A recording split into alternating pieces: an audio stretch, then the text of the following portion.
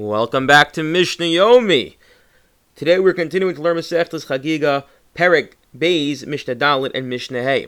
And for those of you who are about to finish Masechtas Seder Moed, please contact me, email me, text me, tell me so that we can include you in the Siyum. Okay, the first Mishnah is going to be a continuation from yesterday's Mishnah discussing about the slaughtering of the Karbanos on Yom Tiv. And then we're going to move on to what's going to be take their duration of this Masechta, and that's going to be laws of Tumah, Tahara, purity, impurity, a little more complicated. And then, as always, because this is not the format to go through the Mishnah in detail and depth, that'll take a lot of time. We're going to try to describe in a way that's understandable, that we can grasp, but again, it's going to be more rudimentary than in depth. Okay. Atzeres Cholios B'Erev Shabbos. In the event that Shavuos falls out on Erev Shabbos, Beis Shammai Omrim Yom Tov Achar Shabbos. Because Beis Shammai is of the opinion we don't bring a Olah, the carbon that's totally sacrificed on the Mizbeach, on the altar, on Yom Tiv, so then we bring it the next day. The next day Shabbos, we only shecht it on Sunday. So Omrim Ein Yom Tov Achar Shabbos. Beis Hillel says, no, you could bring an Olah on Shabbos, on Yom Tov, and therefore you bring it on that Friday.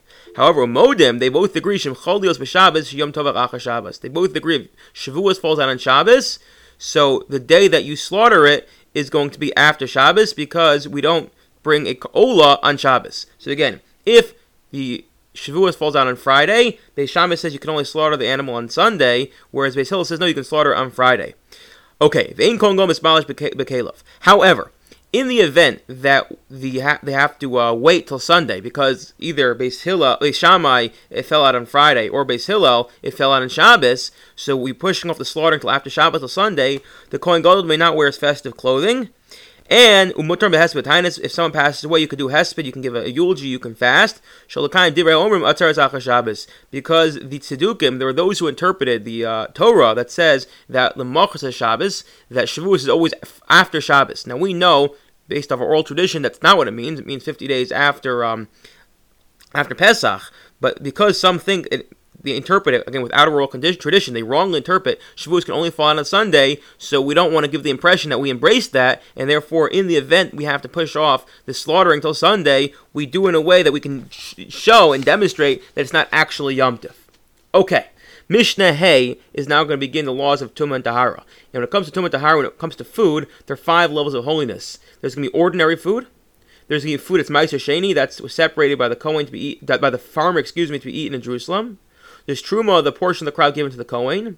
There's Kodesh, that's sacrificial food, as we mentioned before, parts of the food that has to go, with the Shlomim, the part that goes to, that's eaten, that's consumed by the humans. And lastly is Mechatas, and that's water mixed with the ashes of the Paraduma, the red heifer, which is used to purify people and utensils.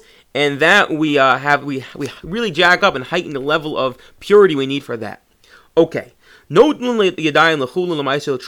In the event that someone is impure, and we talk about the impure, we're not talking about the every level of impurity, we assume that it's a lower level of impurity, and you want to go and eat chulen or meiser or truma, excuse me, so all you have to do is wash your hands. And by the way, you can find on my other podcast, we have a shir on washing hands until Sidayim. It's potentially the reason we wash our hands before we eat bread is reminiscent of this halacha.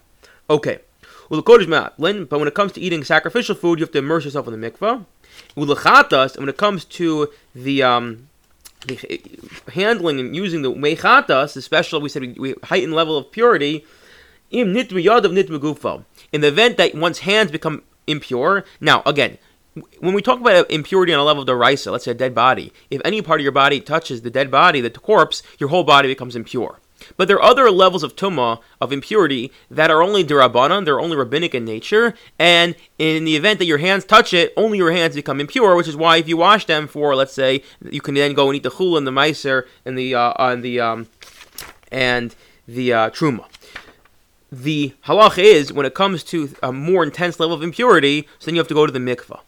However, if you are someone who touches something that's a lower level of impurity, so you just have to wash your hands. But when it comes to the mechatas, because we want a extra level, extra stringency, if your hands become impure from a lower level impurity, your whole body is considered impure, and then you have to go to the mikvah. If your whole body becomes impure, you have to go to the mikvah. I wish you all a wonderful day.